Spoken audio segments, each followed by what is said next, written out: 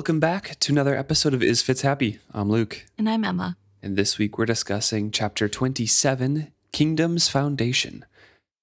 And as it states, this chapter is pretty much all from, I think, Vivacia's point of view? No, Vivacia, Kennit, and Wintrow. Okay, it's all on Vivacia. That's Yes. what I was mixing up. But it's specifically about the foundation that Kennit is enacting in the Pirate Isles and how he is so loved by everybody. Yeah, basically. So it starts with Vivacia here, saying she felt satiated and pleased with herself even though her cargo had little to do with her own efforts. Kennit's wits had earned this trove. No, his wisdom, she corrected herself. Any minor pirate might make his living by his wits. Kennit was beyond that. He was a man of both destiny and vision. She was proud to be his ship. So they are coming back. They are full of cargo from pirating and overtaking slavers and all that sort of stuff that we kind of talked about with their last part of chapter. But it's not just their cargo. It's also from they're going town to town with Kennit's like different ships and taking their share of the cargo from those ships. Yeah, so she explains that the last stint of this journey, because the last time we talked about them, I believe it was mentioned that they're pretty much full up on capacity and they have to start heading home. So they've been going from Divvy Town where the slaves disembarked, and then there were meetings to like different towns and stops all along where they have already stopped, and Kennit has already disembarked previous former slaves, and he has collected his taxes from the ships that he gave over to them. Yeah. Also, it's very notable that Vivacia has fully bought into Kennit. Yes. And has been fully wooed and kind of doesn't care about Wintrow at all anymore. Well, doesn't care about him until he goes ashore with Kennit. This says, at every port of call, Kennit and Sorkor had gone ashore. Sometimes Etta and Wintrow had gone with them. Vivacia liked it when Wintrow accompanied Kennit. When he came back to her and told her of his experiences, it was almost as if she had been there herself. So she likes him because he tells her things about what Kennit's up to when they're not together. Well, I don't think it's just that. I think but I mean, it's the link as well. I think that's more like she literally basically is there because she gets to feed off the memory and their connection. So she says it was very different from the days where she dreaded being parted from Wintrow for even a few hours. She supposed her sense of self had become more solid now that she had been quickened longer. Or perhaps her need to know every detail of Kennit's life had become more pressing than her need for Wintrow's company. So it's an interesting kind of insight that we really haven't talked about lately for Vivacia. Everyone in Bingtown always states, the first voyage especially is very, very precarious for newly awakened live ships. Right. They are basically just born and need somebody who is steady as their partner with them. And of course, Vivacia has been very rocky in that sense. Right. And now she seems to be self-aware that she doesn't rely so much on that bond as she did when she was first awakened. So what do you think? Is she maturing in her sense of self, or is it just a new obsession or that's distracting her, or what? So I personally think it's solidifying her sense of self more so than the other one. Of course, she is obsessed with the details of Kennit's life. Right. But I don't know. I think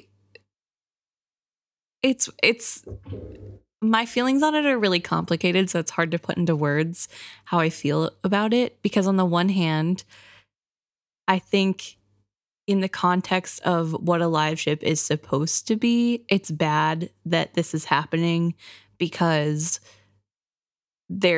she's kind of not breaking, but almost breaking the bond with her family. And that's not great. Yeah. However, as someone who wants the live ships to have autonomy and not be slaves, I think it's good that they have the separation because I think it is giving her independence, and also knowing that she has the dragon memories buried underneath her. I think it is helping get away from the human side of things by not having that bloodline tying her to being a human. So I don't know. I don't know if I'd go so far as to say that she's severing that connection in terms of this conversation. Right. You know, I'm just talking about her decreasing need for that bond to be as close as possible, because we know that other captains can leave their live ships and stuff, and there's not a need for them to be on board all the time. So yes, there is. I noticed that she is kind of, you know, severing that bond with Wintrow, or putting space between them a bit. But in terms of this conversation itself, I don't think that's the... I mean, I think she's walking the path, I should say. This isn't the straw breaking the camel's back. Yeah, this is just one of. But I do think it's really hard to tell how much other live ships need somebody on board, because we don't really get any other perspectives besides Vivacia and then Paragon. And obviously both are unique cases. They're not the norm. So I would love to know how Ophelia feels whenever her family isn't on board, because I think it's pretty regular to have a family member, even when you're docked, be on the ship after. Like, you can go a few days, obviously. Yeah. But like, I don't know. I get the vibe that like the son stays on the ship if he doesn't have a family, sort of deal. Like, somebody's on the ship pretty regularly, or at least visiting the ship. I don't think like Ophelia, for example, doesn't care what the Taniras are doing when they're away, the way that Vivacia doesn't care about Wintrow. So you think personally that it's her need to know every detail of Kennit's life then? Basically, like her distancing from her family and her obsession with that, rather than settling into herself with that bond? Okay. I mean, like, it's probably a little bit of both, but yeah, I think it's less. I just don't think it's healthy. Whatever it is doesn't feel good. So I don't know. Yeah, I mean, as readers going through this and seeing Vivacia change, it doesn't feel that good, because you can see her pushing away from Wintrow now that he's reaching out. You know, it's the opposite of the situation beforehand. Right. Well, it's hard too, because Wintrow is also young. And so you want to be like, Vivacia, why can't you just forgive him? Like, he didn't know any better. He was forced into this horrible situation. But then it's like, well, she was literally just born. So like, she's also young and forced into a situation. She's reaching after somebody who we know is awful. Yeah. And I think that's the hardest part for me personally as a reader, is that Kennit is a bad person, and Vivacia kind of knows that and has acknowledged it in the past, that there are parts of him that are bad. However, she refuses to believe that's really him and really something to worry about. Instead, she just overlooks those aspects because that doesn't fit with the flattery that she gets, and she likes getting the flattery from him. And same as Etta. Yeah, which, like, fair enough. It's really frustrating to read her excuse his bad behavior and be like, actually, maybe murder is fine. I don't care. Like, ugh, I don't know. She's being a rebellious teenager. You are mine, he had told her jealously. All your mystery and beauty I reserve to myself, my sea lady. It pleases me that they look at you with awe and wonder. Let us keep that mystique intact. I would rather they envied and admired you from afar than that they came aboard and vainly tried to win you from me by charm or bloodshed. You are my castle and my stronghold, Vivacia. I will allow no strangers aboard you.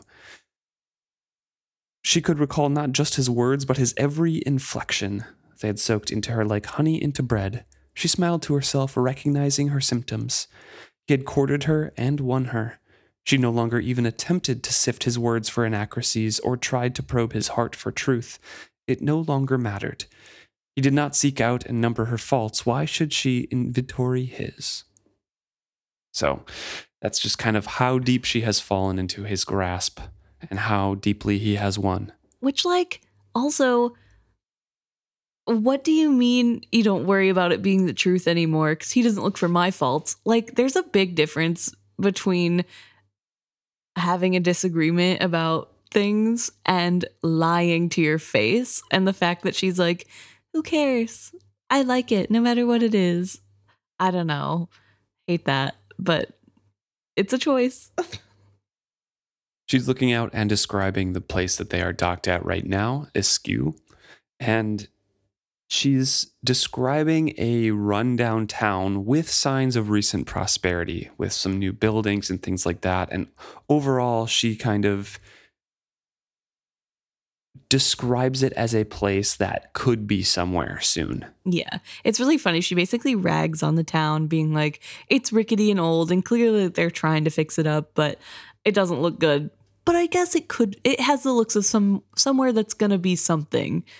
Yeah, because there are good intentions. There's new paint. There's some new buildings. There's obviously some influx of cash and skill going into fixing up this rundown place. Right. But it is funny to it kind of has a negative vibe of ugh, it's gross and old and rickety, but it will be something one day. I don't know. It's just funny to me. She is looking out and sees a party of people coming back with Kennit amongst them. And he is in the lead, wishing with his well-wishers flanking him or trailing behind him as their local status dictated. Sorkor was there beside him, Etta, and Wintrow was at Etta's side. So Kennit bids farewell, and eventually, as he and his party clambered down the ladder and into her gig that was moored there, the townsfolk on the dock called farewells like it was at every other town that they had just visited. Right. She's proud of her captain. Everybody loves Kennit. Yeah. So she watches the boat approach, and Kennit gets on, and he looked every bit the prosperous pirate. He sat in the bow of the boat as regally as any king. They treat him as such already, Wintrow had confided to her the last time he had told her of such a visit. And he explains that they not just share part of the profit as their agreement before with pirating, but it's like they acknowledge his right to claim to govern them in general. Right. They bring him grievances, and he passes judgment on them. He has drawn plans for the defense of towns and dictates what they must build and what must be torn down. He is a judicious man. I am not surprised they have waited for his decisions. Wintrow snorted. Judicious? Only in how it furthers his own popularity. I have stood behind him and listened to their grievances as they presented them. He listens, frowns, and asks questions, but in each case, he decides with the popular sentiment, even when it is clearly not just. He does not judge Vivacia, he merely validates their opinions and makes them feel justified in them. When he has dispensed that justice, he strolls through the town looking at this and that. You need a well for better water, he will tell them, or tear down that building before it burns down and takes the rest of the town with it. Repair your dock. That widow needs a new roof on her cottage. See that she gets it. In addition, he scatters coin to pay for what he suggests, as if it were largesse rather than returning what they gave him. He enraptures them. They adore him. Why shouldn't they? It sounds as if he does great good for them. He does, Wintrow had admitted uncomfortably. He does. He gives them money to be kind to the poor and the old amongst them. He makes them lift up their heads and see what they could be. In the last town, he commanded that they create a place for their children to gather and learn. There was one man in town who could read and cipher well, and Kennit left enough money to pay him handsomely to teach their children. I still do not grasp why you find that so reprehensible. It is not what he does. What he does is fine, even noble. It is his motive for doing it that I suspect. Vivacia, he wants to be king, so he makes them feel good with the money they parcel out to him. He buys what they should have bought for themselves, not because it is the right thing to do, but because it makes them think well of him and feel good about themselves. They will connect that feeling of pride with his coming. And Vivacia still is defending him. Like, I see no reason why that shouldn't be so. You know, they're treating him as a king, so why don't you ever consider that they just want a king? Yeah, I don't know. I feel like this chapter has been the most annoying to read of Vivacia's point of view specifically. Mm-hmm. Just because it's so obtuse. I don't know. She just like so purposefully is covering her ears and closing her eyes against anything that doesn't fit her perfect image of Kennit, the perfect king pirate. Yeah. That conversation ends with the only not 100% for comment that Vivacia makes, because Wintrow asks her specifically when Vivacia says, do you ever consider that perhaps he wants to be king of the Pirate Isles just so he can do such things like the good? Wintrow demands, does he? And she says to him she owed the truth still.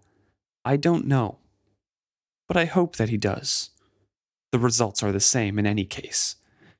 Wintrow admits for now that they are, but I don't know what the results will be in the long run. So even to Wintrow, yes, she's like, oh, still, I owe him the truth, I guess. But she can only admit that, I don't know. His motives may be bad, but the results are good either way. So it doesn't matter. Who cares about the motives, really? I mean, it sounds good and shuts you up if I'm right, but I guess, I'll be honest, I don't know. I'm not looking into it. Because if I did, I would be... flags. Yeah, there'd be red flags. But I mean, Wintrow's right here, right? They're both right. Wintrow is right in that, yeah, these towns give him money and then he gives that money back and tells them what to do with it, right? Yeah, which, that's just government. It's taxes, right? Like, it's just taxing. But it's without a couple of the middlemen and the established things. And he's right in that case that it's just kind of weird. And he's just doing it to be popular. And somehow he found his way into this position. Mm-hmm. But also it's true on Vivacia's part that what he is doing is good. They are looking up to someone and he can direct them to better their town. Yeah. Even though they could probably do it themselves, they are looking for something and looking for some direction. And Kennit seems to be providing it. Yeah. I think it's so interesting seeing this because it makes me think of Regal. Right? Like, this is probably what it seemed like for Regal supporters, that he's so good, he does everything so amazingly, and he listens and whatever. And just a popularity thing. It's just popularity. It's just having charisma. It's just knowing what to say when. And that's a really big skill. It's hard to do. Not everybody can do it. It's really hard to be a personable person. Not just one-on-one, but also to a large group, and to be able to wield authority. And so I think as much as we know Kennit is coming at this from a not so good place, I mean, he's got skill. Right, yeah. I don't think we ever doubted that either. He's charismatic and he has good plans for the future, sketching defenses for places. And even though he is kind of the worst person internally, he does actually want the betterment of the Pirate Isles. Yeah, like he does. He truly believes in making them a more civilized, I guess, town. But in doing so, he wants to lift up the people who are poor. Like, he doesn't care about helping those people. He wants it to look nice to people coming by. For his image, right? For his image. But does that matter if the end goal is that people are educated and have nice towns and look up to something and have hope for the future? You know, like, it's such a weird conundrum of like, I'm with Wintrow in this of like, well, sure, it's not bad what he's doing, but like, I don't like that he's doing it in the way that he is. It's just so sketchy what he's doing. The underlying part is not good, but like the end result is good, I guess. So I guess I don't know. Yeah. And Vivacia is just kind of mulling over his words, thinking about it, and just decides that he's too suspicious. Wintrow's too suspicious. Some small-spirited part of him could not accept Kennit as a force for good. That was all. This makes me so angry that she decides, well, he's just small-spirited, whatever. Girl, no, I can't. It's so annoying. And I also wrote down as a note, I feel like even though Vivacia has like 3 generations worth of memories, Wintrow still has pretty recent and upfront knowledge of who jerks are and like people who are not acting out of good intentions. And so I kind of feel like she should take a lesson from him because he's related to him. Like I think he just has a little bit more experience in the world in that like you can't just trust everybody. And that's also I think about too. She has 3 generations of knowledge to call on and doesn't. And that's weird to me in a way, but I guess why would she? I don't know. Yeah, I don't know if it's the same thing like that, right? Because again, we don't really ever see any other point of views besides her and Paragon. But Paragon doesn't call on that skill either. Like it's never talked about. Yeah. So I think it like makes up a part of them, and they really could if they reached for it and had that connection like Althea did, you know? But I don't know if any of them ever actually bring up that knowledge. Well, I feel like Ophelia has made a comment about, or maybe more than one about, well, back in your grandmother's day, they did it this way. Or just like general comments of like, but she was awakened. Good point. Back in her grandmother's day. Okay, you good know? point. Fair. So that's what I mean. Like, I don't know how often they call upon the first 3 generation memories because it's not really talked about at all. They have them, obviously. Right. But and I don't know. I do think Vivacia has made a comment about a memory of Ephraim. Yeah, I think they have like vague recollections and stuff, but they don't seem to like take life lessons. Yeah, exactly. They don't seem to take that as like their personalities or anything, really. Right. I don't know. Just odd. I wish that she wasn't as naive, I guess. Right, yeah. But I don't know. Well, Vivacia is kind of in her head still as Kennit is struggling to climb up the ladder onto the ship himself because he insists to do that. And is describing that there's been a veritable plague of serpents, and she's always scared that Kennit's going to fall. But there's way more serpents than ever before. Never could she recall a time when they had been so thick nor so bold. So seems to be, right there, kind of recalling some of her past as well. Right. When she was unawakened. But I guess it's a little different. It's so vague, you know? And like, that's really specific to what's going on now. Right. Yeah. I don't know. It's not the same as like personal. Yeah. Here's dealing with people. Here's like Ephraim's take on how to spot a good guy. But she breathes a sigh of relief as Kennit makes his way up. He always came to see her first whenever he rejoined the ship. Sometimes Wintrow dogged his steps. Etta had used to, but of late she had avoided the foredeck. Vivacia thought that was a wise decision on her part. Why? They're fighting over Kennit. Oh, yeah, but like, girl, she wins. Like, I mean, I don't know. It's like, yeah, you're a ship, Vivacia. I don't get it. I get it. But I don't get it, you know? Well, Kennit is alone this time, and Vivacia is extremely happy. They could speak unfettered by Wintrow's questions and skeptical looks. He says, "Well, my lady, are you ready to take on more cargo? I've arranged for them to ferry it out this afternoon." And she asks, what sort, because she knows he loves talking about this sort of thing, and she loves to hear him talk. Right. So Kennit explains a bunch of things that they got, including new books for Wintrow and Etta to read through. And Kennit finishes it saying, "I am quite pleased with how Askew has prospered." Vivacia's attention had been captured by the mention of the books. "I suppose this means that Wintrow will continue to spend every spare moment he has closeted with Etta," she observed sourly. Pick a lane. I know. Kennit smiled. He leaned over the railing and touched her hair, letting a heavy lock slide through his fingers as he spoke. That's right. He will continue to distract Etta, and she will busy him. Thus, you and I shall continue to have private time in which to talk of our own ambitions and interests. A shiver ran over her shoulders at his touch. She knew a moment of delightful confusion. Then you have deliberately paired them to give us more time together? Why else? He's just playing with her hair a little bit more. Also, I have a lot of thoughts, but first, very off topic. Well, not off topic, it's on topic, but not very important. But when it says that he grabs a lock of her hair and... Is it like wood? Yes, that's because it moves, right? Right? And it's colored like hair. But I'm so curious to know, is it soft? Is it like just a heavy piece of wood that he's just like rubbing? Yeah, I think it's like a heavy piece of smooth wood. Okay, cool. That's flexible. It'd be Sick. really weird. Yeah, I don't know. Just every time it talks about him touching the locks of her hair, I'm like, how big are these locks? Because they gotta be pretty big. And I feel like that's just weird and awkward. But I don't know, whatever. Who cares?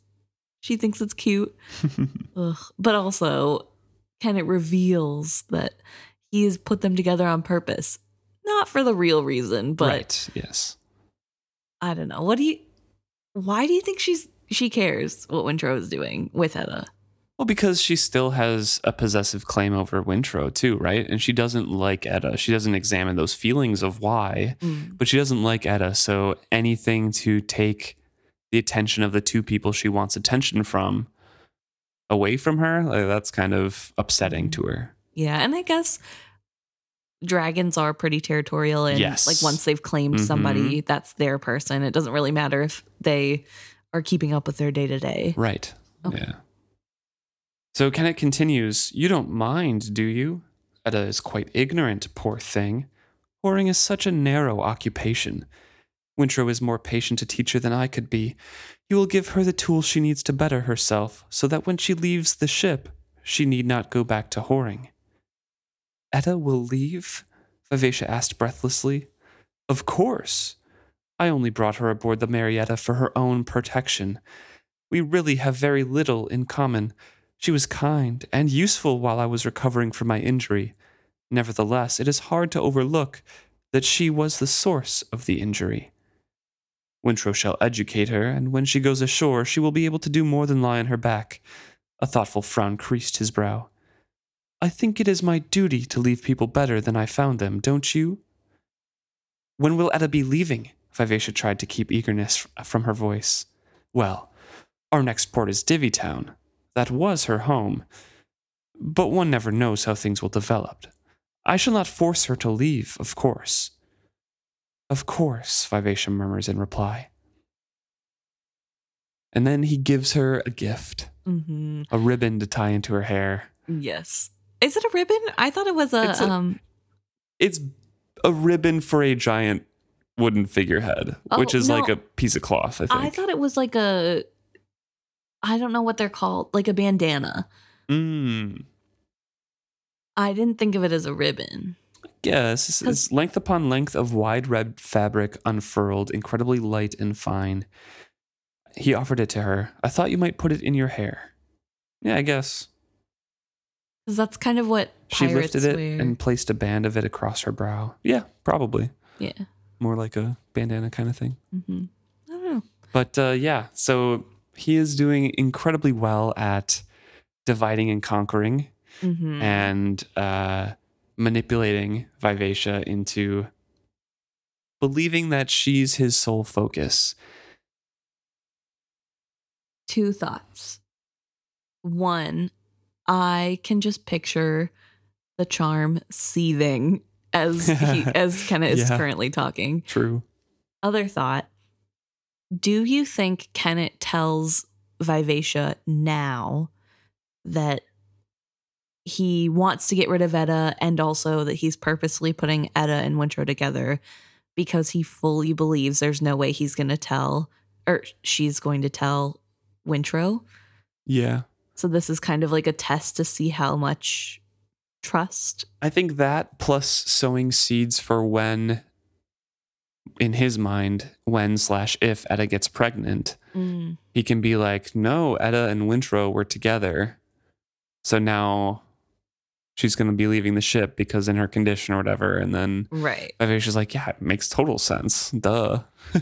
Okay. So in my mind, it's kind of like double, but I do like the test theory. Also, if he did make Etta leave, would he get rid of his charm? Because I feel like the charm would go ballistic if, like, the charm would... Charm can't really do much, though. Well, it could give him bad advice on purpose. Kennit doesn't really trust the charm that much, you know. Fair. But he's gonna listens. he's gonna keep it on him at all times, no matter what, because it's his luck, right? Yeah. Or part of his luck, I guess. Sure. Okay.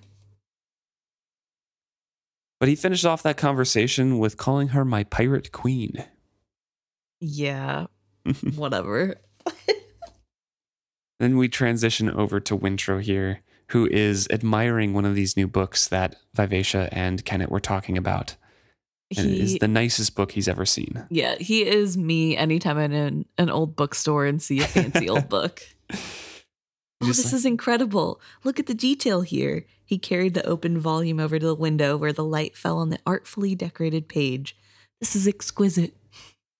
And it's an herbal, a book about herbs with drawings and descriptions and explanations of how they are to be used. He says, I've never seen one so elaborate. Even in our monastery library, we had nothing so fine as this. This is an incredibly valuable book. See, this is peppermint. Look at the crinkles and tiny hairs on each leaf. Such an eye this artist had. I just wanted to quick say, I think that it's an herbal ... It's a book about herbs is like he's going to say the technical term and cuts himself off because he realizes she won't know what that means. So I think there's supposed to be something after. Really? I think an herbal is what it is. And then the ... is him explaining. Oh. I guess I don't know what would be after that. So in my mind, it was just like, oh, it's called an herbal. An herbal encyclopedia or like... Oh, I guess, yeah. Like, it just feels like he stops himself realizing, like, oh, she's not going to know what that means. I have to... Maybe not. Maybe it is just like he realizes she looks confused. We both agree that the ... is the explanation. You know, the book about herbs and stuff. But yeah, it just goes to show that, he's entranced with these books and still in teacher mode and has been teaching her about this stuff. And that's what he reflects on. Yeah, and he is really excited about these books, which is really cute. They are in Kyle Haven's prison chambers, the old stateroom there. Which is, I think, Althea's room. Althea's old room. The first mate cabin. Mm-hmm. Wintrow had begun Etta's lessons in the captain's quarters, but Kennit had soon decided that they made too much clutter with their books, papers, and pens. He had banished their studies to Wintrow's room. Wintrow did not mind. Yeah, that's why he banished them out. Mm-hmm. It's a very good excuse. It's logical. Yeah, Wintrow doesn't mind, though. Never before had he had complete and unhampered access to so much written work. Certainly, he had never before even glimpsed a book to rival the quality of the one he now held. And he encourages her to read it when she asks, what does it say? Don't let all the flourishes on the letters discourage you. Right. Because she complains it's too crawly. The script is too crawly. And he says, just focus on the main parts of the letters. Don't look at the extras. And she puzzles out for a long time and then starts reading. Of all the goodly herbs known, this is the queen. A tea brewed from fresh leaves is best for a closed head. She stopped abruptly and closed the book carefully. When Wintrow glanced up at her face in confusion, he saw her eyes were closed as well. As he watched, tears leaked out from under her lashes. You can read, he confirmed for her. He stood very still, afraid to say more. Very triumphant moment. And Etta's over here also mimicking Etta. I am also crying. It's fine. It's I cry about everything. It's fine. No, I think it's just really cute. And this might be one of my favorite moments, like tender moments between characters. And it's not that big of a deal, but it's just so, there's something so sweet and innocent, I guess. It just, there's no undercurrents of anything else. And it's not political.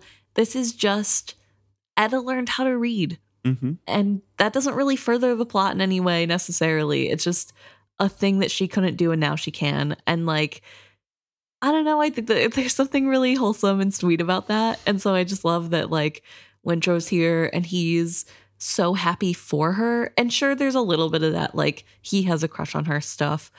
But it also, I think the way he goes about talking about how like he's genuinely just happy he could do this for her. Mm-hmm. Like he's not expecting anything out of this. He doesn't, I don't know. It isn't transactional, I guess. And I think I just really like this moment of, wow, I'm so proud of you too. Mm-hmm. I don't know. I like it.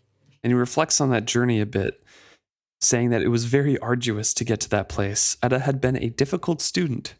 She was bright enough, but his efforts to teach her had uncovered a deep anger within her. For a while, he explains that he thought it was directed at him, and she had a big temper that did not stop at flinging a precious book across the room or shredding expensive paper to bits. More than once, she had shoved him away as he bent over her work to correct her. Once he had raised his voice to her when he had to explain for the 5th time that she was reversing a letter. She had struck him. Not a slap, but a closed fist blow to his face that had sent him reeling. Then she had stalked out of the room. She had never apologized for that. Only after days of working with her did he realize that her anger was not for him. It was for her own abysmal ignorance. She felt shamed that she did not know. It humiliated her when she had to ask him for help. If he insisted that she tried on her own, she interpreted that as taunting her for her stupidity. Given her propensity for taking it out on him, she was not only a difficult student, but also an intimidating one. Praising her too much was as dangerous as letting her struggle. He had tried once to escape. He had approached Kennit to beg off from this task. He had expected Kennit to order him back to it.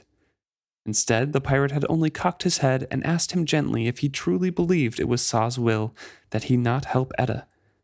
While Wintrow had stood silent, struck dumb by the question, Kennit's face had suddenly changed.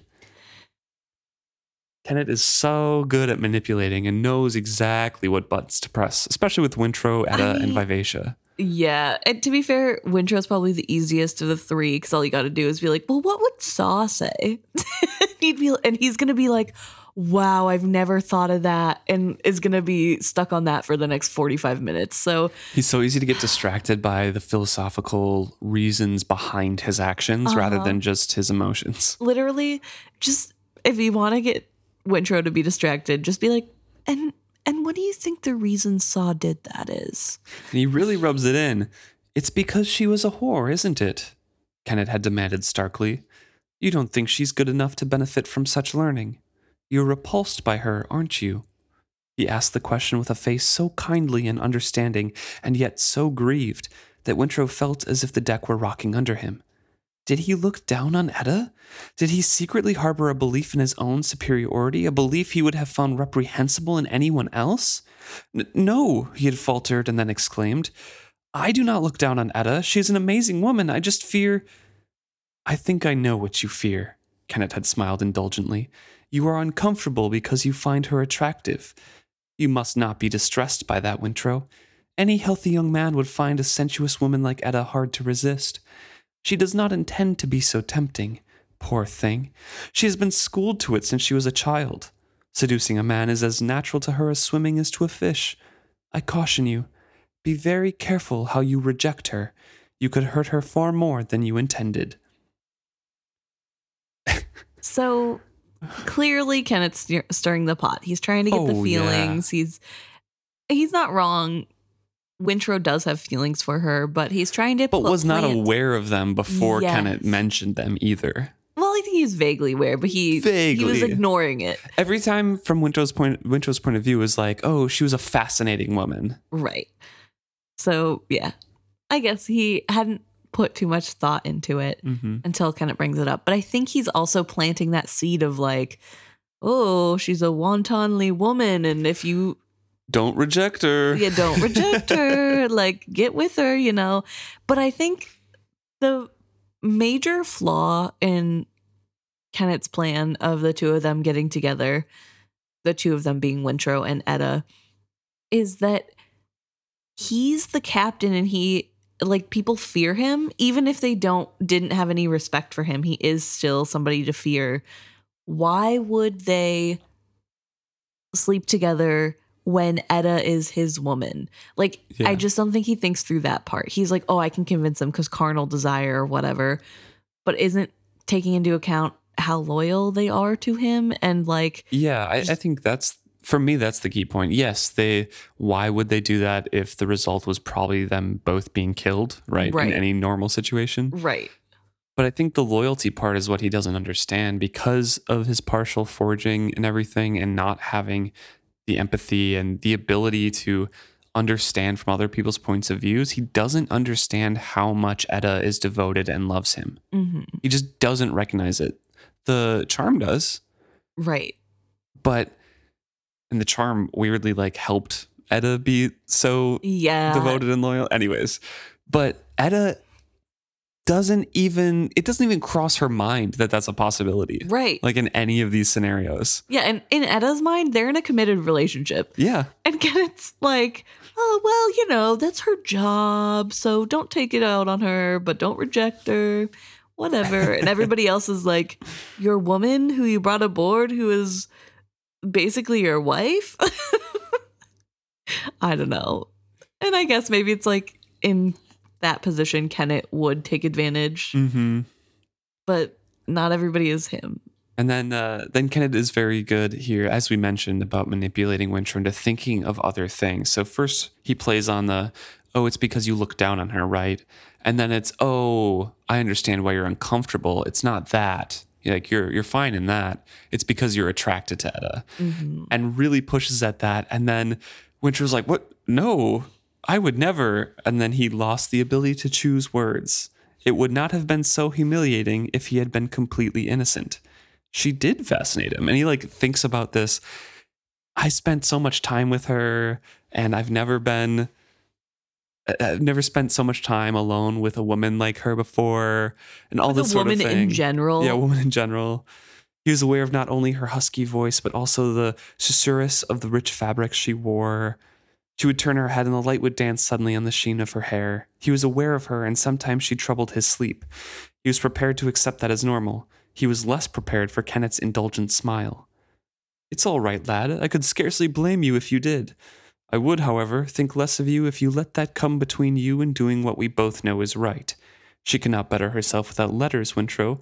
You and I both know that. So do your best with her and do not be discouraged. I shall not allow either of you to give up when we are so close to success. So he manages to sneak in there. I would scarcely blame you if you did think of her this way and did have a huge crush. But don't stop teaching her, because then I would have a problem. So you have to stay close together. But he does such a good job of confusing Wintrow in his own thoughts. Right. Because Wintrow is naive and he's a kid and shows his emotions on his sleeve, and Kennit knows that, right? He's taking advantage. Yeah, he can suss that out and just be like, it's because you like Etta. And Wintrow's like, no, wait, I'm lying to myself. I do like Etta. And then Kennit's like, I know you like Etta. I don't blame you. Keep teaching her. Yeah. Don't leave her side. Oh, it's so silly. Yeah.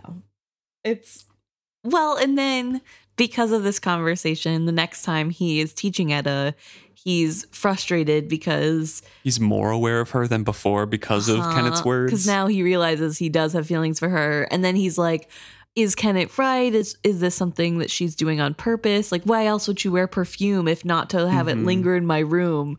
Did she intend her direct stares as seduction? What was that accidental brush of her hand? Like, he's overthinking everything because he's 15. Yeah, and he's like overanalyzing. Like, this girl touched me and looked in my eye. Oh my God, she loves me. Like, because someone said, well, that's what her job is, and that's what she's probably doing without even knowing it. Right. And it's just like... set him up to overthink. Which, I guess, furthers Kennit's plot, so... Yeah, at some time, his awareness of her had become unmistakable attraction. From dreading his time alone with her, he had gone to living for it. He was sure it was not reciprocated. Well, almost sure. It did not matter if it was, she was irrevocably Kennit's. All the tragically romantic ballads he had ever heard, all the tales of ill-fated lovers that had once seemed so vapidly emotional, now rang true in his heart. He and Malta are a lot more similar than they realize. Yeah. But now, watching her face as she savored her victory, he suddenly knew that Kennit had been right. Any torment of the temptation he had endured had been worth this. She could read. He had never known it was in his power to give such joy to anyone. He felt exalted by it in a way that surpassed all carnality. He had given her a gift that somehow completed himself. So he takes exceptional pride in being able to just create that joy in anybody, or being able to witness that joy being created. And I think it's not just the joy, it's the fact that she overcame so much to get here. And that he was able to play a role in that. I feel like Wintrow really would make a good teacher. And if he would have stayed at the monastery? Yeah, at the monastery, he would probably have been a teacher in some capacity. Yeah. And I think he would have really liked that. Because as much as he likes excelling in his own ways and learning in his own ways, I think he also likes sharing that knowledge and having those deep philosophical talks. So, I don't know. I like it. I don't know. I think it's coming from a wholesome place. Yeah. But I will say, I think also with seeing how hard she was to teach, it probably would also kind of be a relief that like, okay, like it got through to her. Because we kind of skipped over a little bit that she was scary. Yeah, I read out some of the things. No, you did. Yeah, but we didn't have a discussion about it. Yeah. Yeah, she was not a good student. No. Physically hit him, ripped apart papers and threw books. Yeah, like, don't get me wrong. I also get angry whenever I can't figure out how to do something. And I think most of us have been there at the kitchen table when our parent is screaming, "What's 2 + 2?" And we're just crying because we don't know. Like, it's like been there.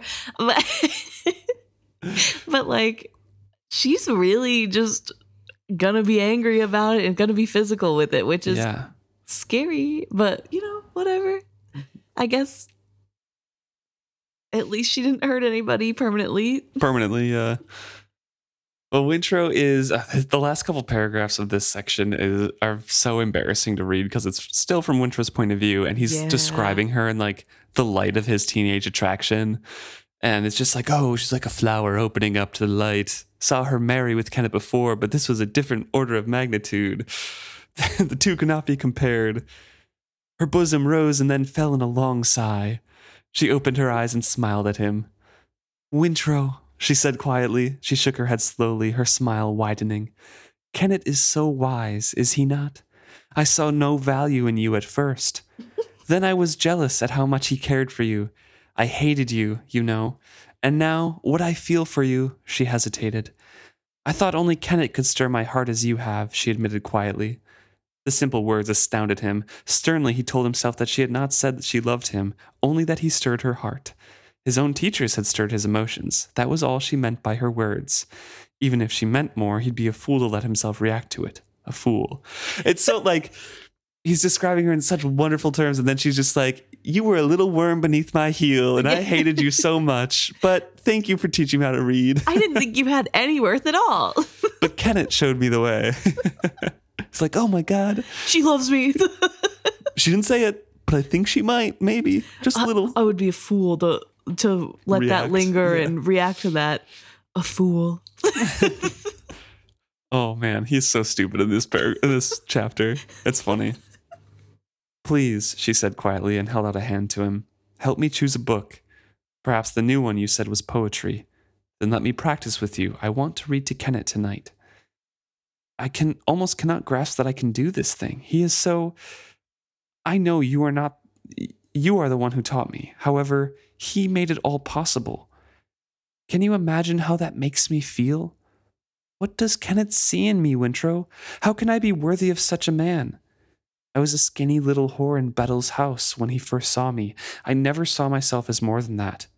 How did he? She cocked her head, and her dark eyes peered into his soul, seeking an answer. He could not deny her. You shine, he said quietly.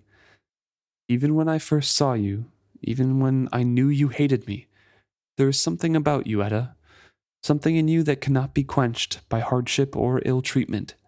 Your soul gleams like silver beneath a patina of hard use. He is right to love you. Any man would love you. Her eyes widened at his words. She turned aside from him, and unbelievably a blush had touched her wind-burnt cheeks. I am Kennit's, she reminded him. She spoke the words proudly. I know, Wintrow said. Very softly, only to himself, he added, I envy the man. As though in these small quarters she didn't hear that. Okay, Wintrow.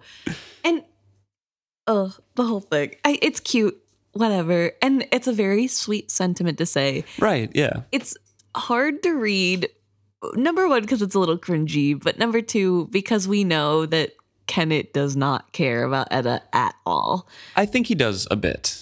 I mean, yeah, I guess. We've talked a little bit about him changing his attitude from the beginning, where he brought her along just so he could not have his reputation injured, right? Right. Like, oh, they killed Kennit's man. Anybody can be killed from Kennit's crew kind of thing. Like, he had to look tough. To now being kind of reliant on her for adjusting things, helping him get dressed, sewing things. He's gotten used to her, having her around, and has made a lot of allowances compared to when we first met him. So I think he does care for her in his own twisted way, but in the way that you're talking about, no. Yeah.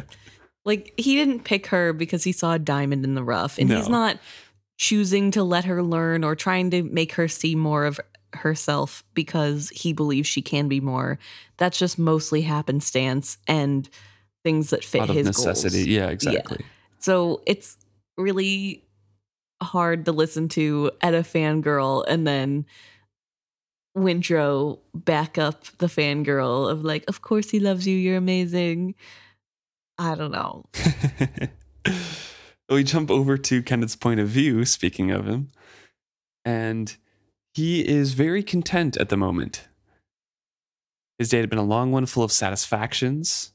Askew was the last port before they returned to Divvy Town, and he and Sorkor had visited the home ports of every pirate ship he had created and manned with rescued slaves. Some had done better than others, but in every town he had been met with acclamation. Even bluff Sorkor had come to believe in his plan. It showed in the rough sailor's swagger. His beefy face gleamed with pride as he stood at Kennit's shoulder and listened to the tally of their takings. So both Marietta and Vivacia are heavy with spoils. There's a bunch of people, especially he's talking about Rufo, the young captain of the Askew ship, who is very aggressive and pretty much pirated every ship that passed them. Yeah. And they've done really well, and people still love Kennit. So this is all about the kingdom's foundations, right, is the chapter. Right. This is all him kind of exclaiming, everything is going wonderfully. People love me. I have a whole bunch of crews. Maybe I'll even give them a second ship at Askew because they've done so well. Right. And he even mentions that not only do they still love him and are giving him what he has asked of them, but Rufo specifically has set aside the best of the items. Right. Knowing that these are the things that would bring Kennit the most joy, and that's why he's giving it to Kennit, not just out of obligation to pay the taxes, but also because he loves Kennit that much as a ruler. Yeah, he says that he sensed Rufo knew that he would take the most pleasure from things that were exotic and rare. And that's why Kennit showed his admiration so fully for that. So they would be even more eager to please him next time. Exactly. And that's when he offered to give them another ship, because why not? They deserve it for doing good. Mm-hmm. And he's rewarding that. And also thinking about how maybe he'll give them the cross batch if the ransoms don't go through. Yeah. Yeah. So already has a plan in place. He's pretty delighted with himself. Yeah, but almost not looking forward to sorting through these treasures, because he likes everything in its own little place. And even though he loves having them, he needs to go through and sort them and put them in its proper place and stuff. Well, the reason he has to do that is because with this last load, he made sure all of the good stuff was in his cabin specifically. The smallest and most valuable, yeah. Yes, because he didn't want them rolling around in the bottom, and he wanted them around him. So he was a little bit annoyed that he's going to his cabin to go to bed, and he can't even go to bed. He has to clear the bed away and put everything away before he can go to sleep, and he's tired. So he opens the door, and there is a wash of golden lamplight and drifting incense. Not again. Did the woman's appetites know no bounds? He expected to find her artfully arranged upon his bed. Instead, she sat in one of 2 chairs she had drawn close together. And there's an open book in her lap. She almost looked like somebody's daughter. With a glance of annoyance, he realized she had already moved his treasures. His initial response was one of swift outrage. How dare she touch his things? It was followed by a smaller wave of both resignation and relief. Well, at least they were all put away. Nothing stood between him and his bed. And Etta speaks up and says, I want to show you something, and Kennit kind of continues like, I'm kind of annoyed. You should reline my peg leg. Help me take off my boot. Yep. It's just a bunch of stuff. And help me fetch my nightshirt, all this sort of stuff. And she's complying quickly and does everything that he asks, because that's what she does, you know? Yeah. And he expects that. And then eventually he closes his eyes, and then he hears her saying a poem. And he interrupts her recitation wearily. I have never cared for the Serenian school of poetry. They speak too plainly. Poetry should not be doggerel. If you are going to memorize something, find something by Euphile or Virgile. He shouldered deeper into the blankets. He gave a low growl of content and surrendered himself to sleep. I didn't memorize it. I was reading it. I can read, Kennit. I can read. She expected him to be surprised. He was too tired. That's good. I'm glad Wintrow was able to teach you. Now we'll see if he can teach you what is worth reading. She sets the book aside and blows out the lamp. Everything's into darkness, and as she is crawling into bed beside him, she says, as she crawls into bed beside him, he has the thought, I really need to get her a different sleeping arrangement. Maybe I can hang up a hammock in the corner. Like, she needs to not be in my bed anymore. Which I think is like, it's not funny, but it's a little funny. Yeah. Etta pipes up and says, Wintrow says I no longer need his help. Now that I have my letters, he says I should simply explore every manuscript or scroll that comes my way. Only practice will make me read swifter or write a better hand. That I can do on my own. Kennit dragged his eyes open. This would not do. And so with that, when Wintrow's right, only practice will help, Kennit's like, oh, I got to keep them together. My plan is to keep them together. So he has to convince her to do something with Wintrow. Right. Before we get into that, I do want to say this scene makes me a little bit sad because... Just a little? Well, a lot. But Etta's so excited. Like, we saw how excited she was to be able to read and how big of a deal this is to her. And he's like not even acknowledging it. He's eyes closed on the bed. If you're going to memorize something, do something better. And she's like, no, I didn't memorize it. I read it. And he's like, okay. And I just know that her shoulders sagged and she was disappointed. Mm-hmm. Also, Kennit knows a lot about poetry. Yes. He's a very learned man. Well, it kind of fits. I get it. I mean, it fits, but man, he was like talking about specific schools of poetry and like, no, this style is trash. Fair. But he's like, this is not going to do. I need to keep them together. And he tries to convince her, like, surely you don't want to be separate from him. You probably have come to enjoy the hours you spent in his company. I know he enjoys teaching you. He has been very honest with me about what a pleasure he takes in your company. He managed a warm chuckle. The lad is quite enamored of you. She surprised him. She made no attempt to dissemble. I know. He's a sweet boy and gently mannered. I understand now why you are so fond of him. He has given me a gift that I shall keep the rest of my life. Well, I hope you thanked him appropriately. All he wanted to do was sleep. At the same time, he could not resist this conversation. It sounded as if perhaps his scheme might bear fruit. She had called him a sweet boy. He had seen how Wintrow's eyes followed her when she was on deck. Had they acted on the impulse yet? Did she perhaps already carry an air for his live ship? So he slides his hand down as if he's caressing her, but like feels the navel ring. And he has some disappointment in that, of course. Time, he says. These things took time. In truth, I don't know how to thank him, Etta continues. The answer to that was obvious to Kennit, but he refrained from stating it baldly. I think the lad is lonely. Show him that you have become fond of him and enjoy his company.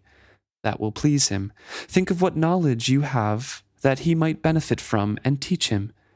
That would seem an appropriate exchange to me. There, was that too broad of a suggestion for her to take? Yes. I think this is the problem, is that Kennit sees Etta as very 2D. Yeah, I was just going to say one-dimensional. Yeah, I guess not even two.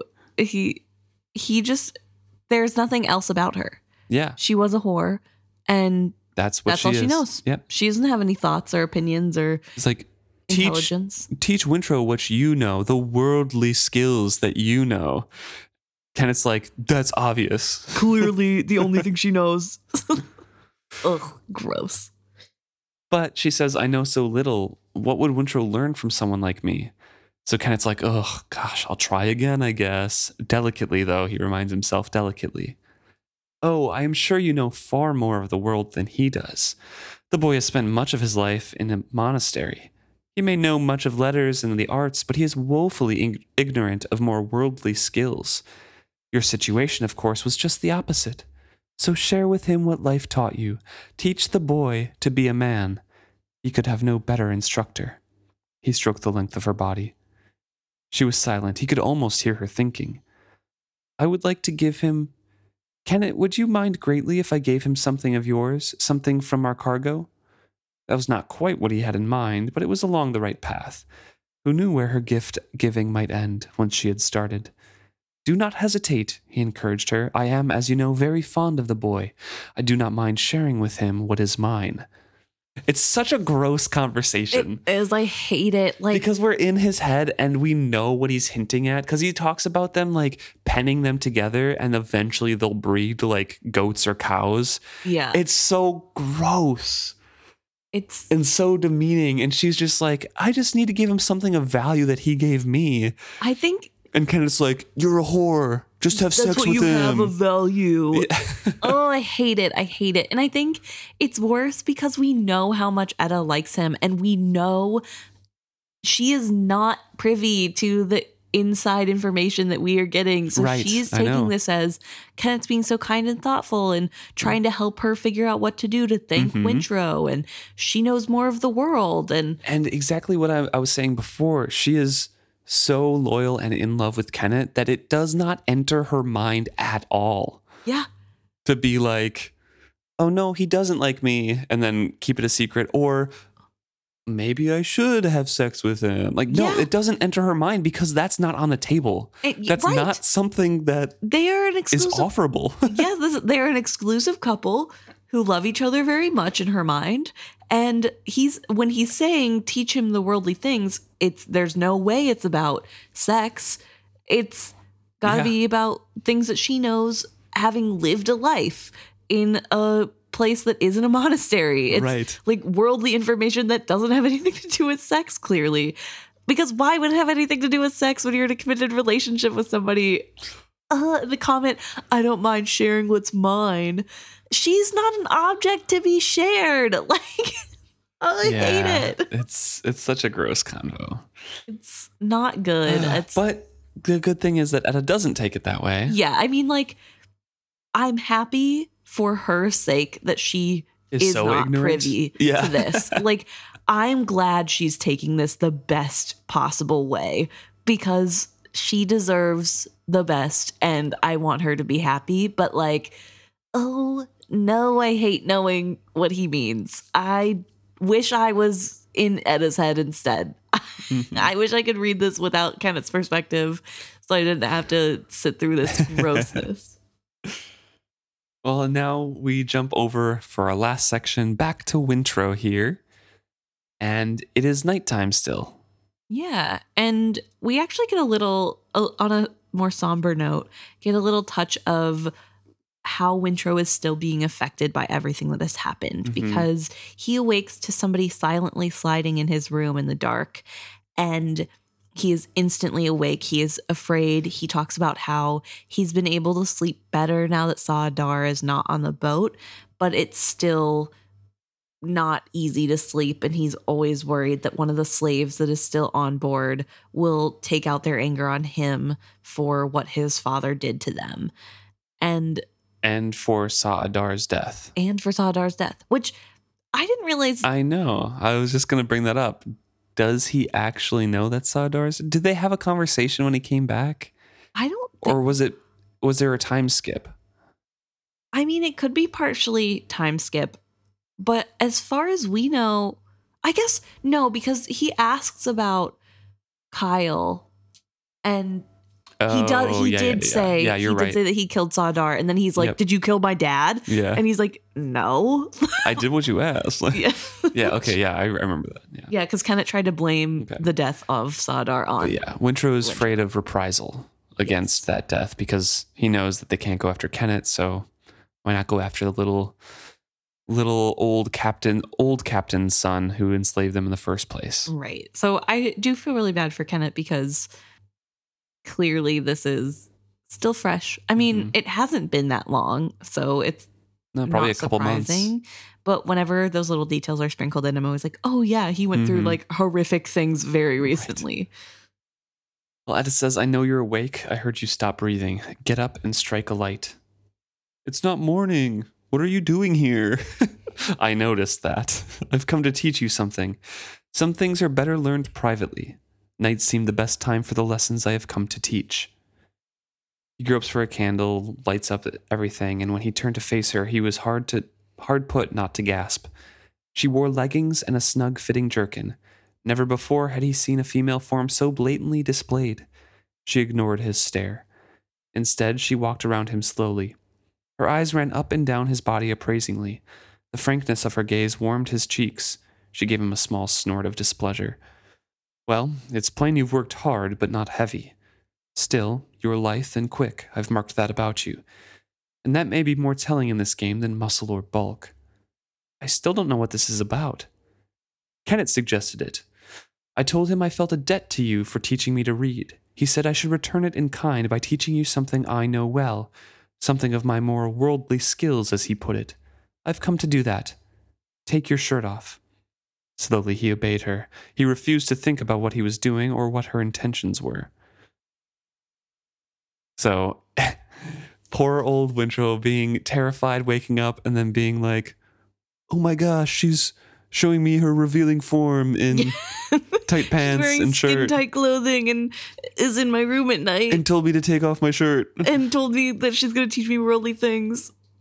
Ugh. And repeating, some things are best learned in private. Yeah. The skills of a man are among them. Were we more open with this, the crewmen would mock you. This way you can pretend it was something you've always known how to do, and then turns back to face him, and there's a dagger in her hand. Yes. So obviously this was meant to sort of seem like potentially she was going to have sex with him. Yeah, because it starts out, "You're sweet and smooth as a little girl. Not a hair to your chest yet. A little more muscle would please me, but that will come in time." Yeah. I think it's really funny. I don't know.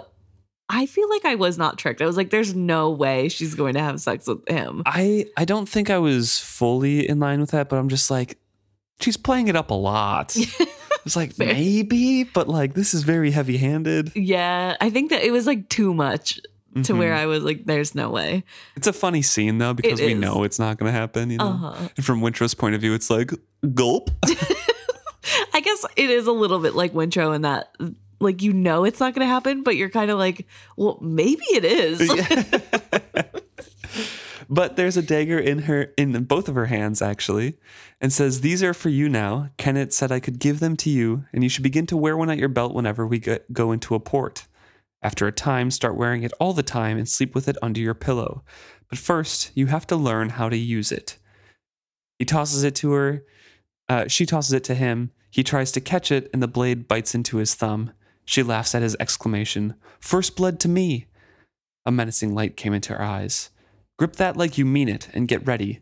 I'm going to teach you how to fight." "I don't want to know how to fight," he protested in dismay. He retreated. "I don't want to hurt you." She grinned merrily. "I'm very sure you won't. Don't worry about it in any case."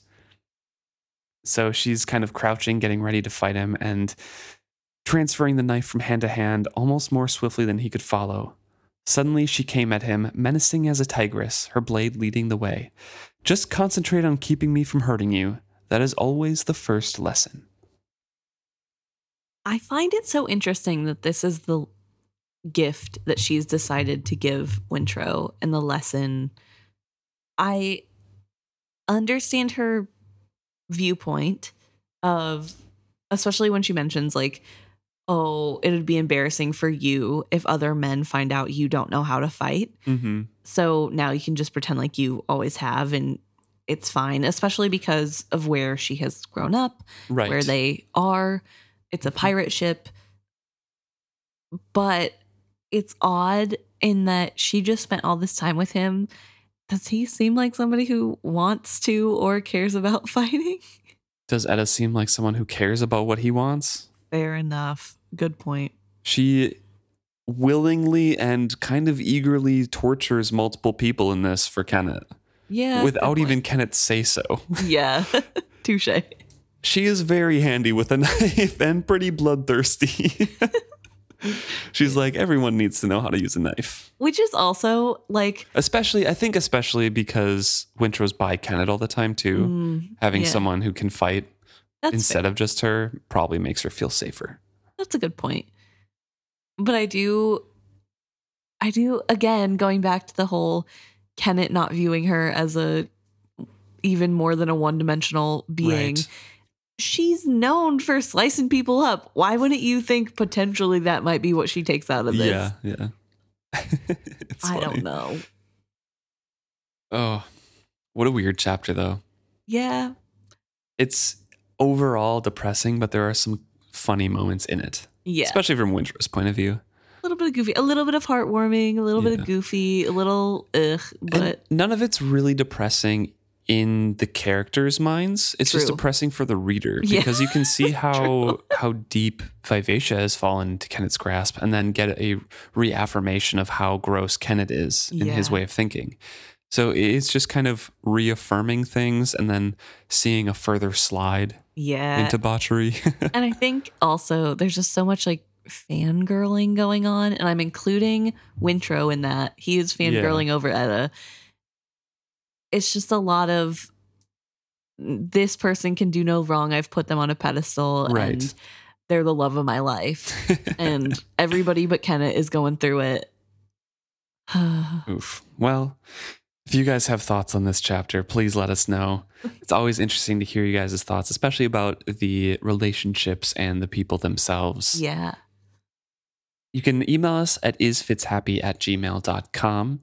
Or you can message us or write to us or comment on any of our posts on any of our social medias, which you can find at isfitshappy.com or Facebook, Instagram, Twitter, YouTube, Threads, all of those. You can can find us on it at isfitshappy. Thanks so much, and we can't wait to hear from you. Yeah, see you guys next week.